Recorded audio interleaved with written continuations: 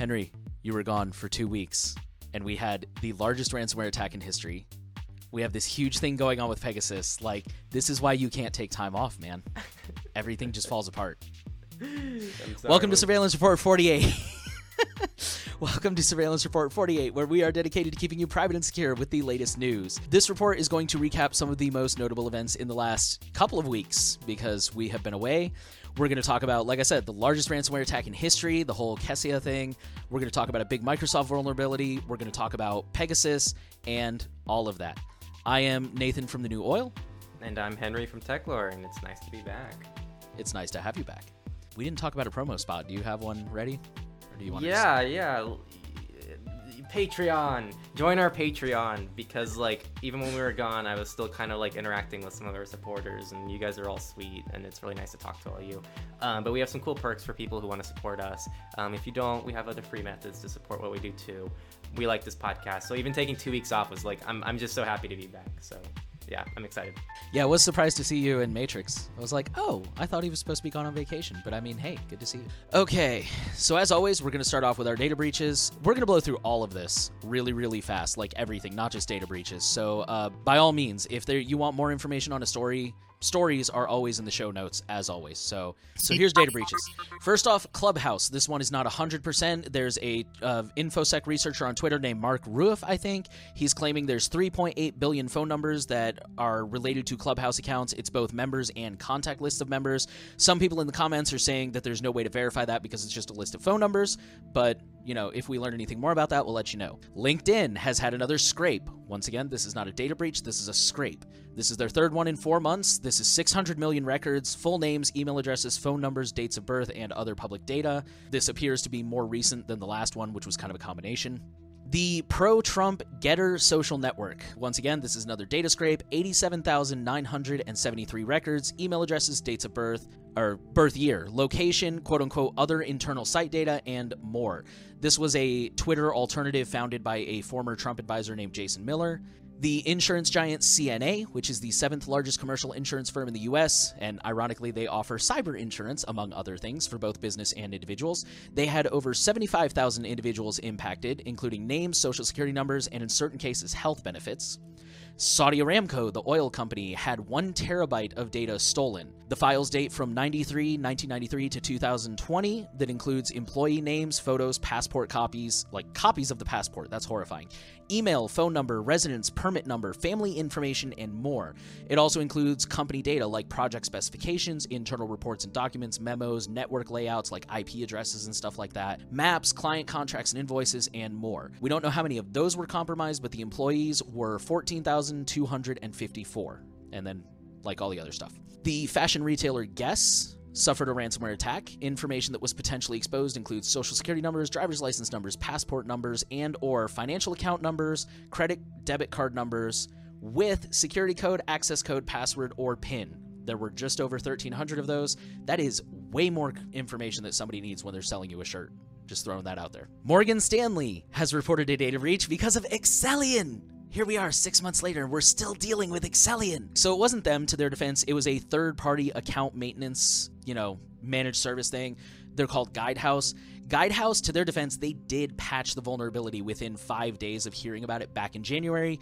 But, it happened before they patched it. I guess they were quick or something. Anyways, they found out about this between March and May. Stolen files were encrypted, but unfortunately the keys were also stolen. So remember not to keep your passwords in the same place as your encrypted files. The data that was accessed include names, addresses, dates of birth, social security numbers, and names of companies. They did not say how many people were infected. Mint Mobile had a data breach. This one was kind of big in the privacy community. This included names, address, phone number, email address, password, billing amount, and international call detail information, account number, and subscription features. They also did not disclose how many people this was, but they said it was a very small number of subscribers. They had their phone numbers ported. If you listen to Michael Basil's podcast, he thinks that this was probably related to crypto and people using SMS two-factor authentication, so it was probably people trying to get into crypto wallets. The story there is to remember to use software two-factor or hardware, just pretty much anything other than SMS if you can.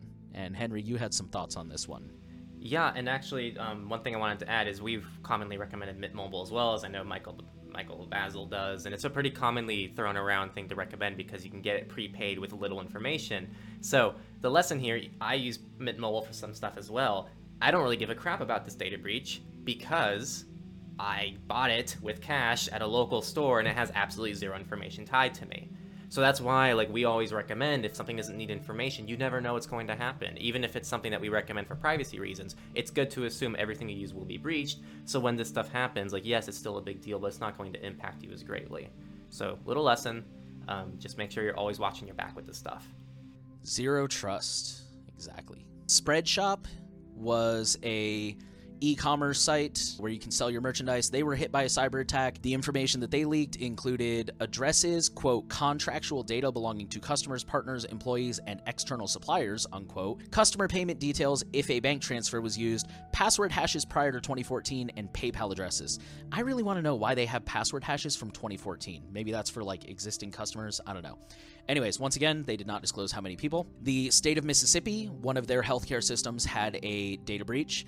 It included names, addresses, social security numbers, medical insurance information, and health and treatment information. I'm always sad to hear about these ones because I strongly encourage people never ever to lie to your doctor, but like, man, it really sucks when this stuff gets leaked. There was a, this one is funny actually, there was a law firm, I didn't think to write down their name, I'm sorry, but they serve a lot of Fortune 500 companies, including Apple, Boeing, British Airways, Chrysler, ExxonMobil, Fisher-Price, Honda, IBM, Jaguar, Monsanto, Toyota, US Airways, and others. And they had a ransomware attack.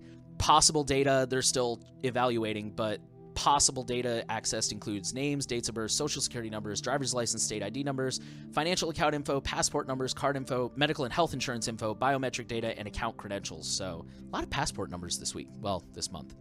And our last one is the state of Massachusetts. They had a third-party software as a service that got hacked. There was I believe that's a terabyte of data, 1,000 gigs. I'm really bad at math, I apologize. Over 1.6 million files from several municipalities. They found over 80 misconfigured Amazon S3 buckets. So take a shot. There's always that. Take a shot.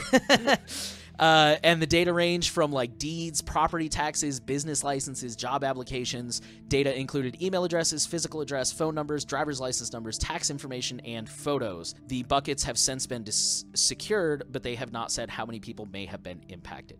Wow, that's a lot of data breaches. Yep. Everything, the whole world burned down. We're going to move into companies, and we're going to start with the biggest story that's been in the headlines for the last couple weeks. Kessia is a popular enterprise IT software as a service firm. They were attacked by REvil, who is the same group that did the whole JBS, Meatpacker, Colonial Pipeline, those two, so those guys have been in a roll. The attack started, I believe, on July 2nd, and the way they got in was by using a 0-day in Kessia's VSA remote monitoring software, which is used on PCs, servers, printers, networks, and point-of-sale systems. REvil claims they compromised over 1 million systems. The attack trickled down. It affected... the exact number is kind of debated. I didn't really get a clear number, but I believe it was over 1,500 other customers in 22 countries. A popular example is that, like, went around in a lot of the articles, there was a major Swedish supermarket chain called Coop. They had to totally shut down for a couple of days. So this really hit some people pretty hard. REvil initially demanded $70 million as a ransom. They later dropped that down to $50 million. They also did steal data. They didn't just encrypt it. You know, there's that whole like double pressure tactic where it's like, pay us or we'll release the data. So they didn't release it, but they did steal the data. Kessia released a detection tool to inspect any suspected systems. So if, you know, people thought they were inspected by this, they could download the tool. And they advised customers to implement multi-factor authentication, lock down privileges on their devices and their networks, the usual thing. Unfortunately, things got even more dramatic because there were some people out there who used this opportunity to push out a fake VSA update that delivered malicious payloads. They did this primarily via phishing emails, so, you know, reminder, always beware of phishing. By July 11th, Kessia had rolled out an update that patched 3 of the VSA 0 days that were used in this attack. So they basically patched up the front door, people couldn't get in anymore, backdoor as it were. They claimed in that press release that they had restored service to all of their remote customers, but they were still working on some on-premise customers that wanted additional support. Now that that is mostly blown over, there's still some kind of confusing things going on. Like, for example, in April, according to certain former employees, in April, Kessia had been warned about 7 bugs, including those 3 that they fixed. Those were by researchers, responsible disclosure, but they never fixed it. There were also other employees who said that they had brought up numerous issues between 2017 and 2020 that were also never addressed. Kessia refused to respond to those allegations. They actually had something kind of dismissive. It's in one of the source or one of the notes. The really interesting thing for me is on July 12th, REvil just disappeared off the face of the earth. It happened around 1 a.m. Eastern time. A lot of their infrastructure, their websites, all of it just vanished. So there's a lot of speculation. We don't actually know what's happened at this point in time, but rumor has it that there was a government subpoena for the server content, so they wiped the servers. There's also some rumor and speculation that maybe their REvil's representative was compromised by law enforcement, like maybe law enforcement had arrested him and turned him into an informant. There's also another one that I'll talk about in a second. On July 22nd, this is the most recent development, Kessia had obtained a universal decryptor from a, quote, trusted third party, but they can't share any more information about the source. So the current speculation from Bleeping Computer says that Russia ordered REvil to shut down in order to show cooperation with the US, because for those who don't know, Biden recently talked to Putin and was basically like, dude, you got to crack down on ransomware. It's getting pretty bad from your part of the world. Anyways, they think Russia may have ordered REvil to shut down and then passed along the decryptor as a show of goodwill. There are multiple law enforcement agencies around the world that say they were not involved in REvil's disappearance, and the US is not commenting. Nobody has said whether or not the ransom has been paid. So yeah, that I'm sure this will be in the news for quite a while. This is the largest ransomware attack in history that we were kind of alluding to earlier, and if we learn anything new, we will update you guys. All right, so now I am going to go ahead and cover kind of the big tech company news this week, starting with Microsoft. So there is a new cool thing called Print Nightmare. So on June 30th, researchers uncovered a critical Windows print spooler vulnerability that allowed remote code execution, which was called Print Nightmare. Also, unfortunately, because of something that went wrong, the vulnerability was publicly disclosed before it was patched, which is not normally a good thing, because it could now be used in the wild. The immediate workaround was to just disable the whole spooler service altogether, but Microsoft rushed to release a patch on July 6th, but it still hasn't fully addressed the issues, as there were some mitigations that still bypass that. Microsoft has now released additional notes on how to correctly apply the patch for a full fix, which is in the show notes. Quick note, I did actually check those notes myself, and apparently my computer is not affected. So yeah, if you're curious, you can go ahead and you use Windows. They walk you through how to check and see, like, if you're affected, here's how to find out. If you're not, no worries.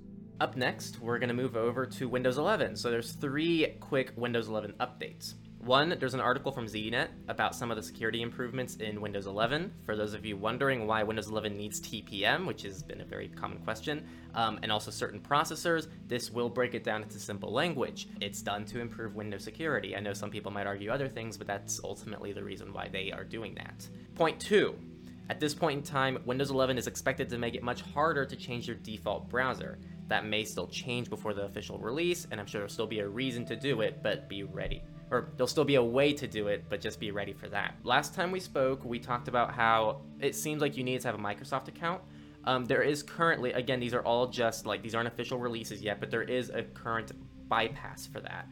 If you disconnect yourself from the internet and you put in a fake email, it will let you then proceed through another button like continue later and still be able to get access to Windows 11. So as of right now, it seems like it is possible to use Windows 11 without a Microsoft account, but again, this isn't an official release yet.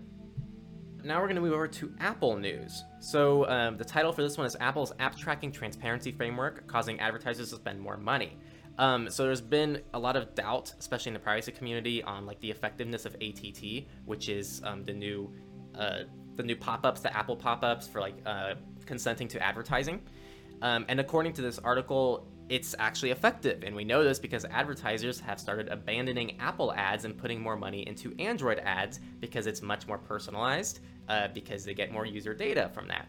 And it's just a better bang for their buck. So I know a lot of people don't like Apple, but this is a major win, and you should pat them on the back when they do something well, and you can still criticize them for other things. You know, not everything's so black and white out there, people. Up next, Macs have a relatively small kernel, which is augmented by extensions to allow for more capabilities and functionality. This is also going to give some extensions, which are third parties, a lot of privilege, And Apple has now started to move away from this. So they're finally providing support that would make extensions run at a less privileged level, which is more feasible, and it also improve your security. So long story short, this should make things a little bit more secure on your Mac. And the final Apple news, this is a story of some bad facial ID technology. So there was a black New Yorker who had a photoless learner's permit in March 2018 and then lost it. And then he got it replaced by one with a photo. At the same time, a shoplifter was arrested and used the missing ID and claimed to be that individual. Police didn't verify any of this, and the person's face was then entered into the system. And eventually the imposter did so much shoplifting that the police did obtain a warrant and arrested the other guy, the innocent man who was being imitated. During the investigation, the thief was identified as someone else who was a friend of the person he accused, who's a crappy friend who stole his permit. And now they're suing Apple, who was a contractor for the company responsible for this, for knowingly entering the information into the system incorrectly when there was very sufficient evidence that they weren't the same people, like basic height discrepancies and things like that. So this is an unfolding story, and we're going to see what happens with that. Up next, we have Amazon. Amazon has now started rolling out Ring end-to-end encryption. Again, we discourage the use of Amazon, we discourage the use of Ring, but if you have to use Ring for any reason, make sure to enable this. I don't believe it's on by default. So you have to enable it in the US for now, and then other places will get it soon as well. This will keep people out of your footage without your consent, including police and Amazon. And I know people are going to be like, how do you know it's actually end-to-end encryption? There's some trust involved there, but I don't think Amazon would lie about something like that. I'd rather take the risk. Just, your whole, there's some trust involved there. I mean, what have you got to lose? Worst case scenario, it's not encrypted and you're in the same boat as you were before, so go ahead and enable it anyways. Exactly. I mean, if you already have a Ring, you might as well enable this. But this wouldn't be a reason for me to go, okay, now Rings are totally safe and you shouldn't get Rings. That's not what we're saying. But I know someone in the comments is going to go, can't believe you recommend Rings. Now we're going to move over to Facebook. So a Facebook engineer has abused access to user data to track down a woman who had left her hotel room after they fought on vacation. How awesome. There's nothing new here to people who know Facebook and many of their issues, but this story made a few rounds, so it's going to be worth mentioning. There's a new book coming out that's highlighting some of Facebook's practices, and this article outlines a few of them. An example includes a Facebook employee, the one I just mentioned, how he tried to track down someone on vacation, and she left him, and then they got in a fight. A different employee who went on one date with a woman, then dug up her profile after she ghosted him. There's just so many stories like this. There's not many safeguards at Facebook to protect users from nosy employees, and that's something Nathan brings up a lot. It's we always talk about the technical security and the technical privacy, but a lot of these companies, you're also trusting real people with your information as well. And then finally, the last big company news is from TikTok.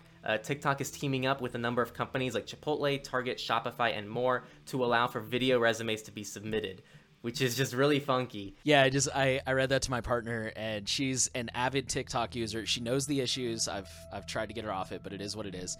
And yeah, when I told her that, she was like, "Oh God, why? No." So yeah, even TikTok users are like, "Dude, why?" Yeah, that's just a weird one. So we got a few miscellaneous tech stories. We're going to start off with kind of a bigger one. DuckDuckGo is getting into the email protection business. They are offering forwarding email addresses, kind of like a non-ADDI or simple login. And what really sets them apart is they claim that they will be able to strip tracking content out of your emails, hopefully without breaking the email. Because, for example, if you're like me and you have remote content disabled, sometimes you'll get an email where nothing shows up because the entire email is remote content and you have to load it in. They claim that they're going to be able to get rid of the tracking stuff without breaking the whole email like that. I have signed up for the waitlist. I will be more than happy to update you guys once I get in and I know more. It is important to remember that technically this means that DuckDuckGo will be able to see your emails. So if you decide to go this route, make sure that you trust them either with whatever emails you choose to trust them with or just overall as a company.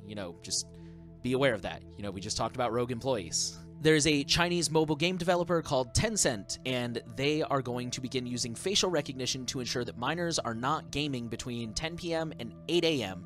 in order to fight gaming addiction. You could just make your games less addicting, but who am I to tell you how to run your business? Anyone who refuses to accept the facial recognition or they fail the facial recognition will basically be treated as a minor and will be cut off during those hours. This currently appears to be limited to China. They didn't explicitly say that in the article, but that's what I understood. However, I mean, Pandora's box. Now that somebody's doing this, I wouldn't be surprised if somebody in the West decides to start doing that as well. A quick note about D-Link, the DRI-3040 router had a major vulnerability, so if you have that router, go ahead and fix it. And for the rest of us, the moral is to remember to keep your firmware updated and buy gear that actually gets updated. Our last story is about the Akami DNS, which had an outage and basically took down a whole swath of the internet. And unfortunately, we're seeing this a lot lately. This is like the third or fourth one in the past year, 8 months, something like that. Anyways, it affected sites like Steam, PlayStation Network, Newegg, Amazon, Google, Salesforce.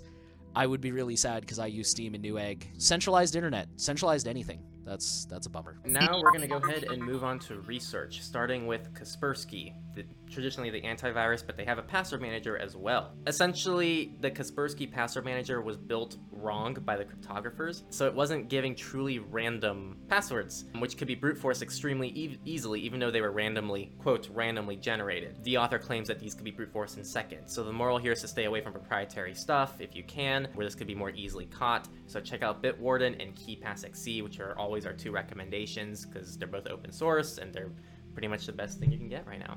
Our next story is about Cloudflare, and this is another centralization issue.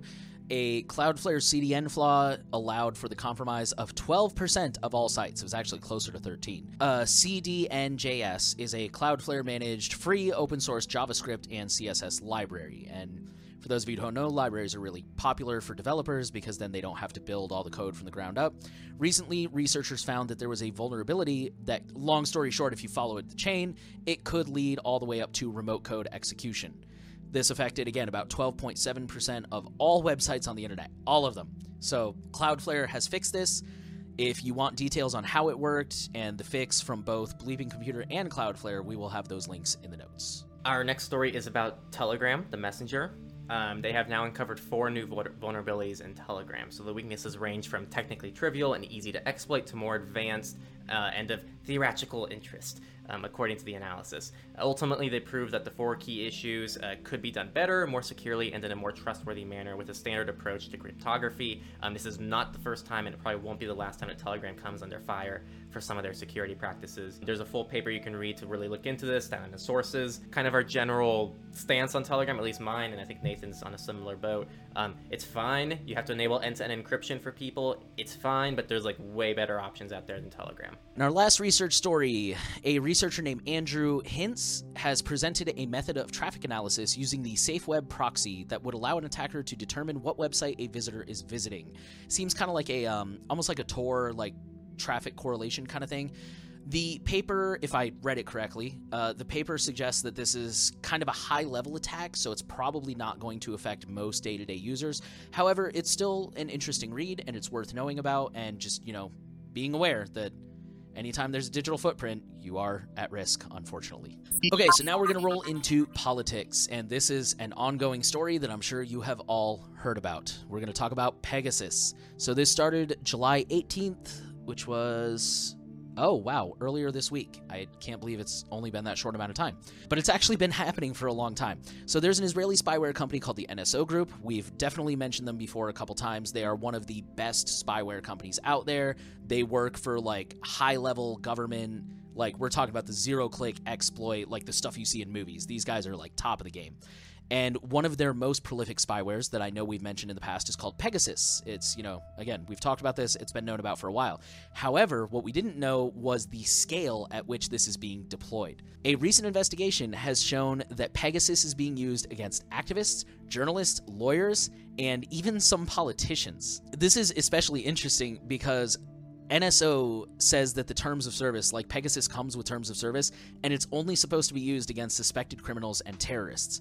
Which, that's already giving people a lot of leeway. But anyways, and the company even claims that it vets its clients. Remember that, because that's going to come into play in a second. Just to recap, Pegasus is one of those zero-click exploits. It works on both iOS and Android. Zero-click, by the way, means that it just works. Like, you don't have to fall for a phishing email or anything. They send it to you, and it's there. So it's on your phone. There's really not much you can do about that. It is capable of extracting messages, photos, emails. It can record calls. It can even activate the microphone. It can do all of that remotely. There's a French nonprofit called Forbidden Stories, and there's Amnesty International, who is pretty well known. They came into possession of a 50,000 phone number list that was allegedly hacked from a NSO server in Cyprus, and that those phone numbers were people that were either currently exploited or they tried to be exploited. The numbers also belong to, again, business executives, religious figures, academics, nonprofit employees, and more. Some of the numbers did also belong to known terrorists, suggesting that it was being used for the intended purpose, but again, a lot of it also did not. I don't think they said exactly how many, or maybe I missed that. An example of some notable targets that are hopefully not terrorists are the French President Emmanuel Macron. He was on the list, and the founder of Telegram was on the list. So yeah, they're definitely going way beyond the terms of service. NSO has had some interesting responses. So for starters, they stated that they are not to blame for this and that we should be mad at the governments and the clients using this. They said criticizing them is, quote, like criticizing a car manufacturer when a drunk driver crashes, which I thought you vetted your customers. So I don't see why it's unfair to blame you. This is just my personal opinion. I don't see why it's unfair to blame you. Second, they also said that they didn't keep any customer data. But then they also, in the same breath, they said that their customers target an average of 100 people a year. So first of all, how do you know that if you don't keep any customer data? But that was like their argument, like, well, this list is bogus because there's way too many phone numbers on this list. I'm not making this up. They said that if you're not a criminal, you shouldn't be worried about this. I'm not even going to comment on that one. Some of the fallout of this. There have been calls for Apple to improve their security. I think Android should too, but everybody's really harping on Apple because they're the ones who are all like, oh, we're super secure and super private. And so, everybody's like, Apple, what the heck? Edward Snowden, of course, has weighed in. He says that we should ban the exportation of spyware and licenses. Like, you shouldn't be allowed to sell this stuff across national borders. Again, so like we said at the top, the situation is still unfolding. There's been a lot of backlash. There's a lot of government investigations and inquiries going on. We are definitely going to hear more about this in the coming weeks, and we will do our best to keep you updated. In the meantime, there will be a link in the description, the official Amnesty International tool that you can download to check for compromise. I downloaded it. It turns out it needs a backup of my iPhone, which I'm ashamed to admit I haven't made in a while, so I'll check that later. Personally, I'm not a president, so I doubt that I'm targeted, but I'd still like to check just to know. So the tool was easy enough to download. I'll let you guys know if it's easy to use. Our next story is going to be about MobileCoin, which isn't a name we've heard in a while. That's the Signal controversy. The cryptocurrency is going to be integrated with Signal. MobileCoin has now joined the EFF, the Electronic Frontier Foundation, as an organizational member, which means they've donated at least $10,000 USD. We both, Nathan wrote these notes, but I'm over here also like, yeah, this seems like an attempt to buy their way back into the good graces of the privacy community after their recent, I don't know, we call it a scandal. Nothing really happened, but like it was just not well received by the privacy community. Up next, Colorado has become the latest state to pass data privacy laws. This was signed into law on July 7th, which allows consumers to request their data not to be sold and to access whatever data companies currently have about them. They can also ask for the deletion of the data, and companies must ask consent to hold sensitive data. This is very similar to other privacy laws. It's not perfect, but it's considered a good step forward. And on a similar note, New York has a new biometric privacy law which has taken effect. Businesses that collect biometric data, like facial recognition, are now required to prominently post notifications for customers.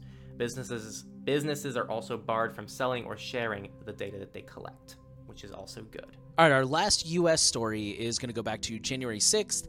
A judge is forcing one of the accused U.S. Capitol rioters to unlock their laptop, which was seized by the FBI. So this was a kind of a misleading headline. Shocker from CNN, I know. A judge has ruled, basically, the police had a guy in custody. His laptop has like facial recognition unlock. So the judge said, yeah, you can go ahead and point it at his face and unlock it. That's pretty much what it comes down to. So, yeah, just the moral there is to remember to be careful of biometric locks. Like, a lot of security people think they're really good, and there's certainly something to be said for that, but also they can backfire in many ways as well. Okay, so our next story, we're going to go overseas. We're going to go to the EU. This was kind of a big story, and we want to clear up a lot of the misinformation that's been spreading around. So the European Union approved something called chat control. What this is it gives companies legal protection in order to monitor the metadata to find potential child sexual abuse. So for example, if two people are texting and they are vastly different ages, or one of them is underage, that's metadata, they can monitor that. It does not mandate that all communications must be scanned.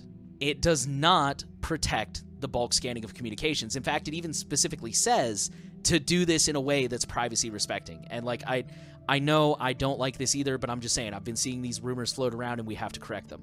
It's not saying that they have to scan everybody. It's not saying that, they're not even supposed to be scanning. They're only supposed to be using the metadata. The other big piece of misinformation I've seen spreading around, this does not require a backdoor into end-to-end encryption. In fact, this specifically says this has nothing to do with end-to-end encryption. We'll tackle that in another vote. So, correcting the record there. The moral here, go ahead and switch to end-to-end encrypted messengers anyways. You should already be using, Signal or Wire or Matrix or Session or, something better. Up next, we're going to move over to Victoria, who is going to trial a smart bike light tech to increase the road safety for cyclists. Yes. There's a lot of things there. This is a 12-month Light Insights trial, LIT, which is a pretty cool acronym, that will see 1,000 Victorians given access to smart bike lights from Northern Ireland's cycling technology company. C.Sense is the company that the state's going to use to capture road safety data. The light's going to operate in conjunction with a smartphone and will record data like crash events, abrupt acceleration, deceleration, etc. There's no indication of the privacy policy yet, but the reason why this was included is because, this is just something to be aware of. It's just one of those new futuristic technologies, and we're going to see how it's going to play with privacy, and it's almost never in a good way. And the final political story, India bans MasterCard from adding new customers. The Reserve Bank of India has indefinitely barred MasterCard from issuing new debit, credit, or prepaid cards to customers in the South Asian market over non-compliance with local data storage rules. This could affect a lot of people, but it seems like the reasoning seems to be a good one, if I understand that correctly. Yeah, I'm not really sure what their local data storage rules are, but basically, yeah, you're not complying with whatever rules we have in place. So I just worry how that's going to affect, lower income people and people who really depend on digital banking.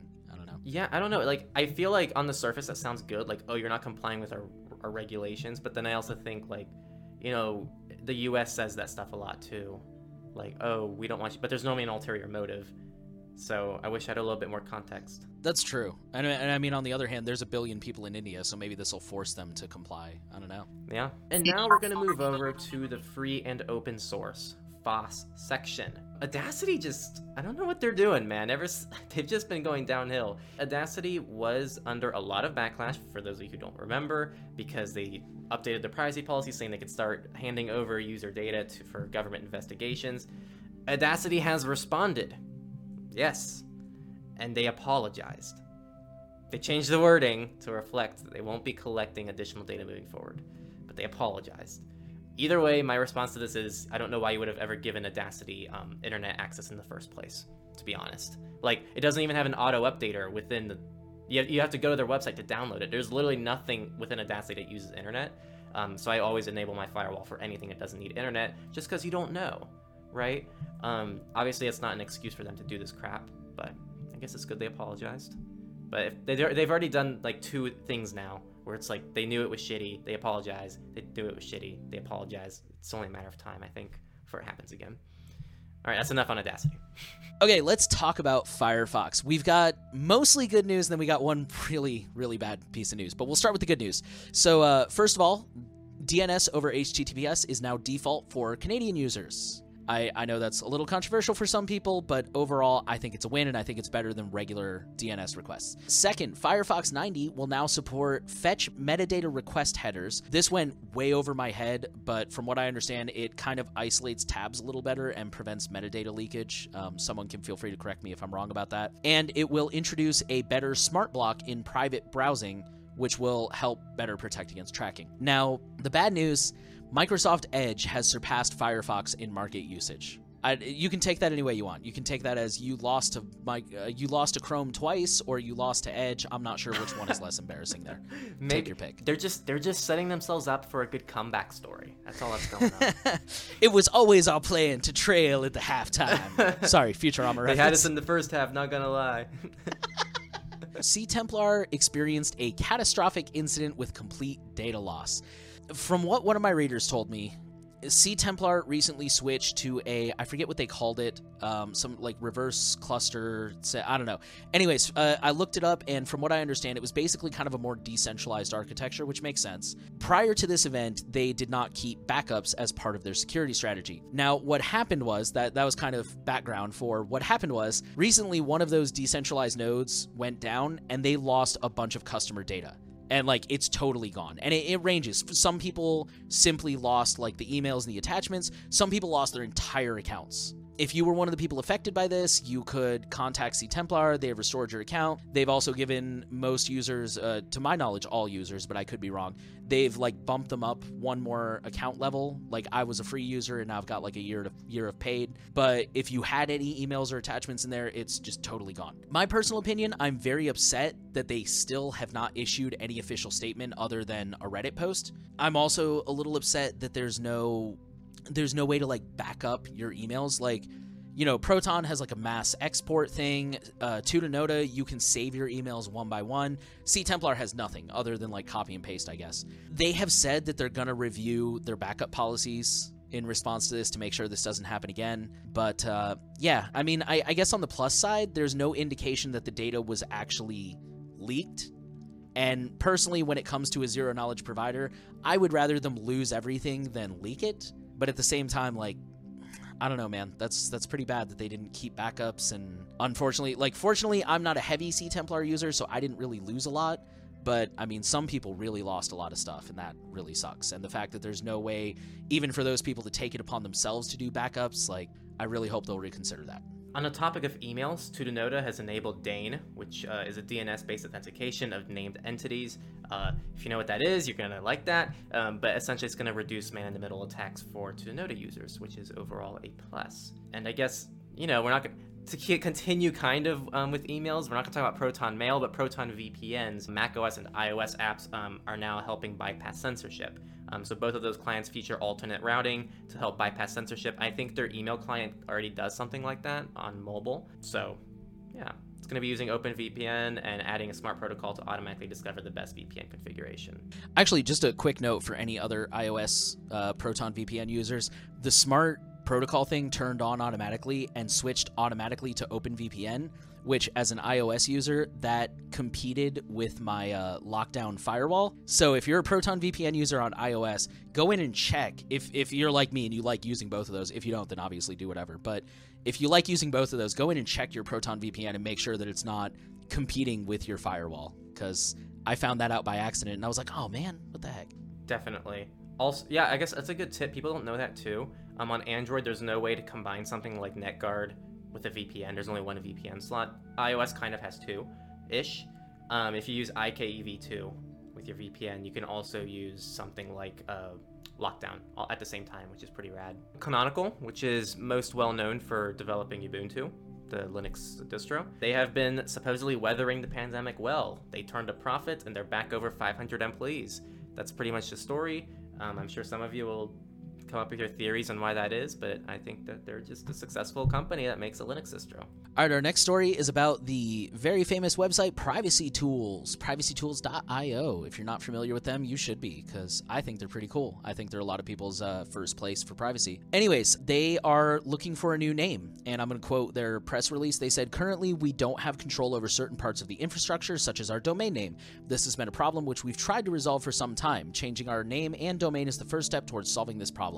So from now until August 2nd, you can submit your ideas for a new name. They're basically going to rebrand. They're going to take control back over their infrastructure and keep going. And I think that's pretty cool because I'm not trying to throw shade here, but I'm sure a lot of us have seen, like, they've had a lot of problems with their Matrix server was down for like a whole week. I've seen a lot of, I think it's like their Pastebin has been down on and off. And this is step one towards fixing all of that. So if you have any ideas, go ahead and throw them in there. And last but not least, in our FOSS section, we have a whole bunch of updates. I'm just going to blow through these real quick.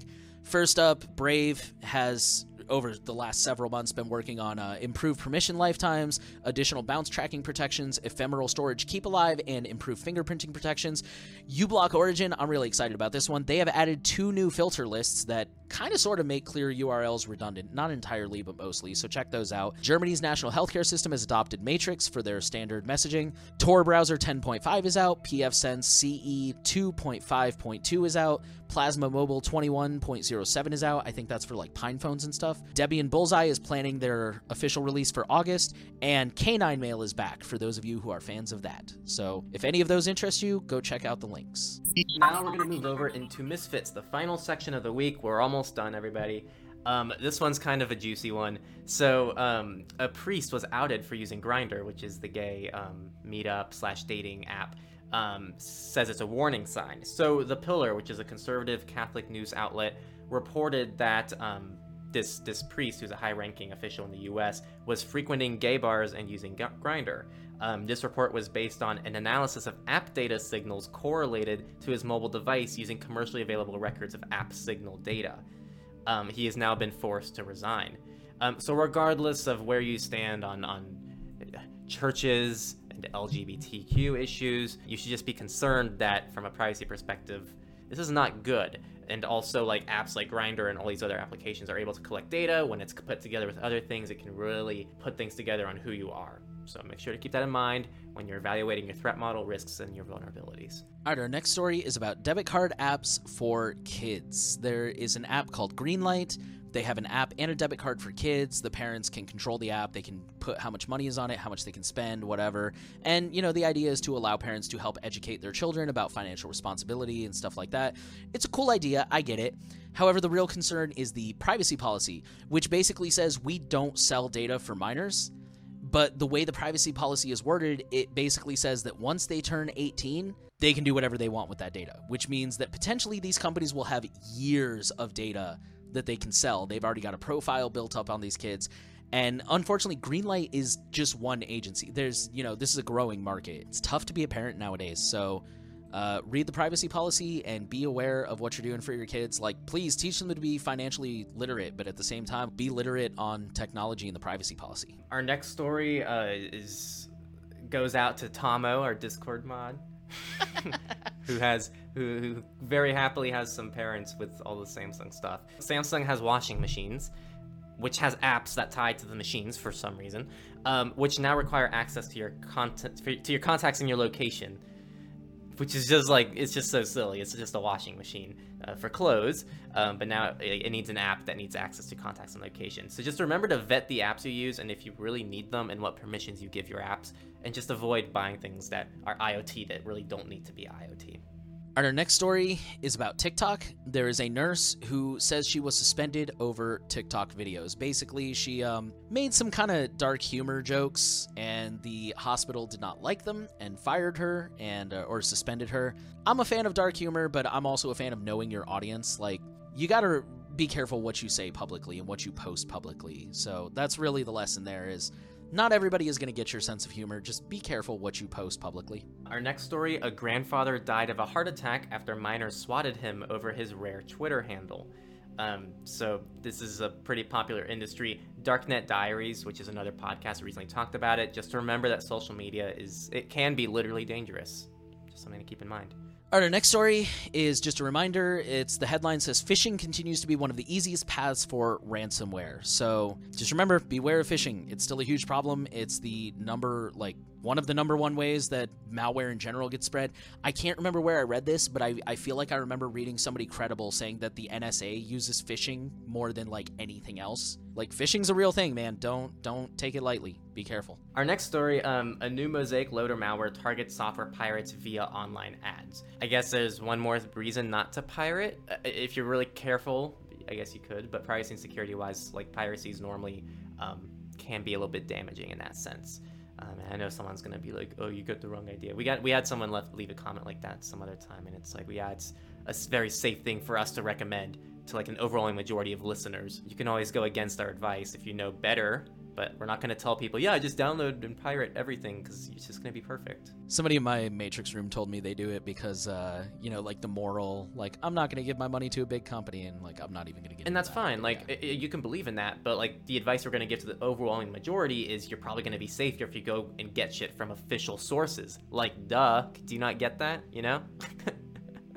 Especially, it's one of those things. Like, yeah, You're taking a risk, and if you know the risk and you want to take it, feel free, but just know that you're taking a risk. Yeah. And that was it. Hopefully we didn't go too long, and hopefully you guys are still with us. Thank you so much for listening. We want to remind you again that this podcast, listener supported. There's Patreon, there's Monero, there's all kinds of cool ways to support. There's even a merch store with some cool shirts, some posters, and all kinds of things. I want to give a quick personal note. Henry and I have been trying to figure out why YouTube has like soft shadow banned me. I can only comment on my own channel, and I can't comment on Techlore's channel or anything. So if anybody like has a comment that you actually want me to reply to, reach out to me directly. Like I know someone asked me to cite a source, something I said a couple episodes ago, and unfortunately I couldn't respond to you because YouTube. So yeah, if it's something like that where you actually want a response, feel free to reach out. But otherwise, feel free to just publicly post your comments as well. That's cool. I read them. I see them. Henry does too. I felt so bad because like you kept messaging me like I'm leaving comments on the videos and they're not showing up, and I'm like, I swear I'm not doing anything. Like I just felt like I looked through everything, like all the held for review comments, like all the spam comments, everything, like nothing was there. And then we tested it with another channel, and sure enough, like YouTube doesn't like you. Yeah, and like I didn't think you were doing anything. I just thought maybe it was like maybe something I said that was like held for review or something. I don't know. Like I believed you, but anyways, we want to thank you guys for listening. We're happy to know that you're trying to stay safe out there, and we're happy to be back. The final thing we want to ask of you is to share the podcast around. Make sure you are subscribed. If you're on Apple Podcasts, give us a rating. Otherwise, again, share it around. Tell your friends, and we're trying to reach as many people as possible with the message of privacy, and you can help us do that. Thank you for listening, and we will see you all next week.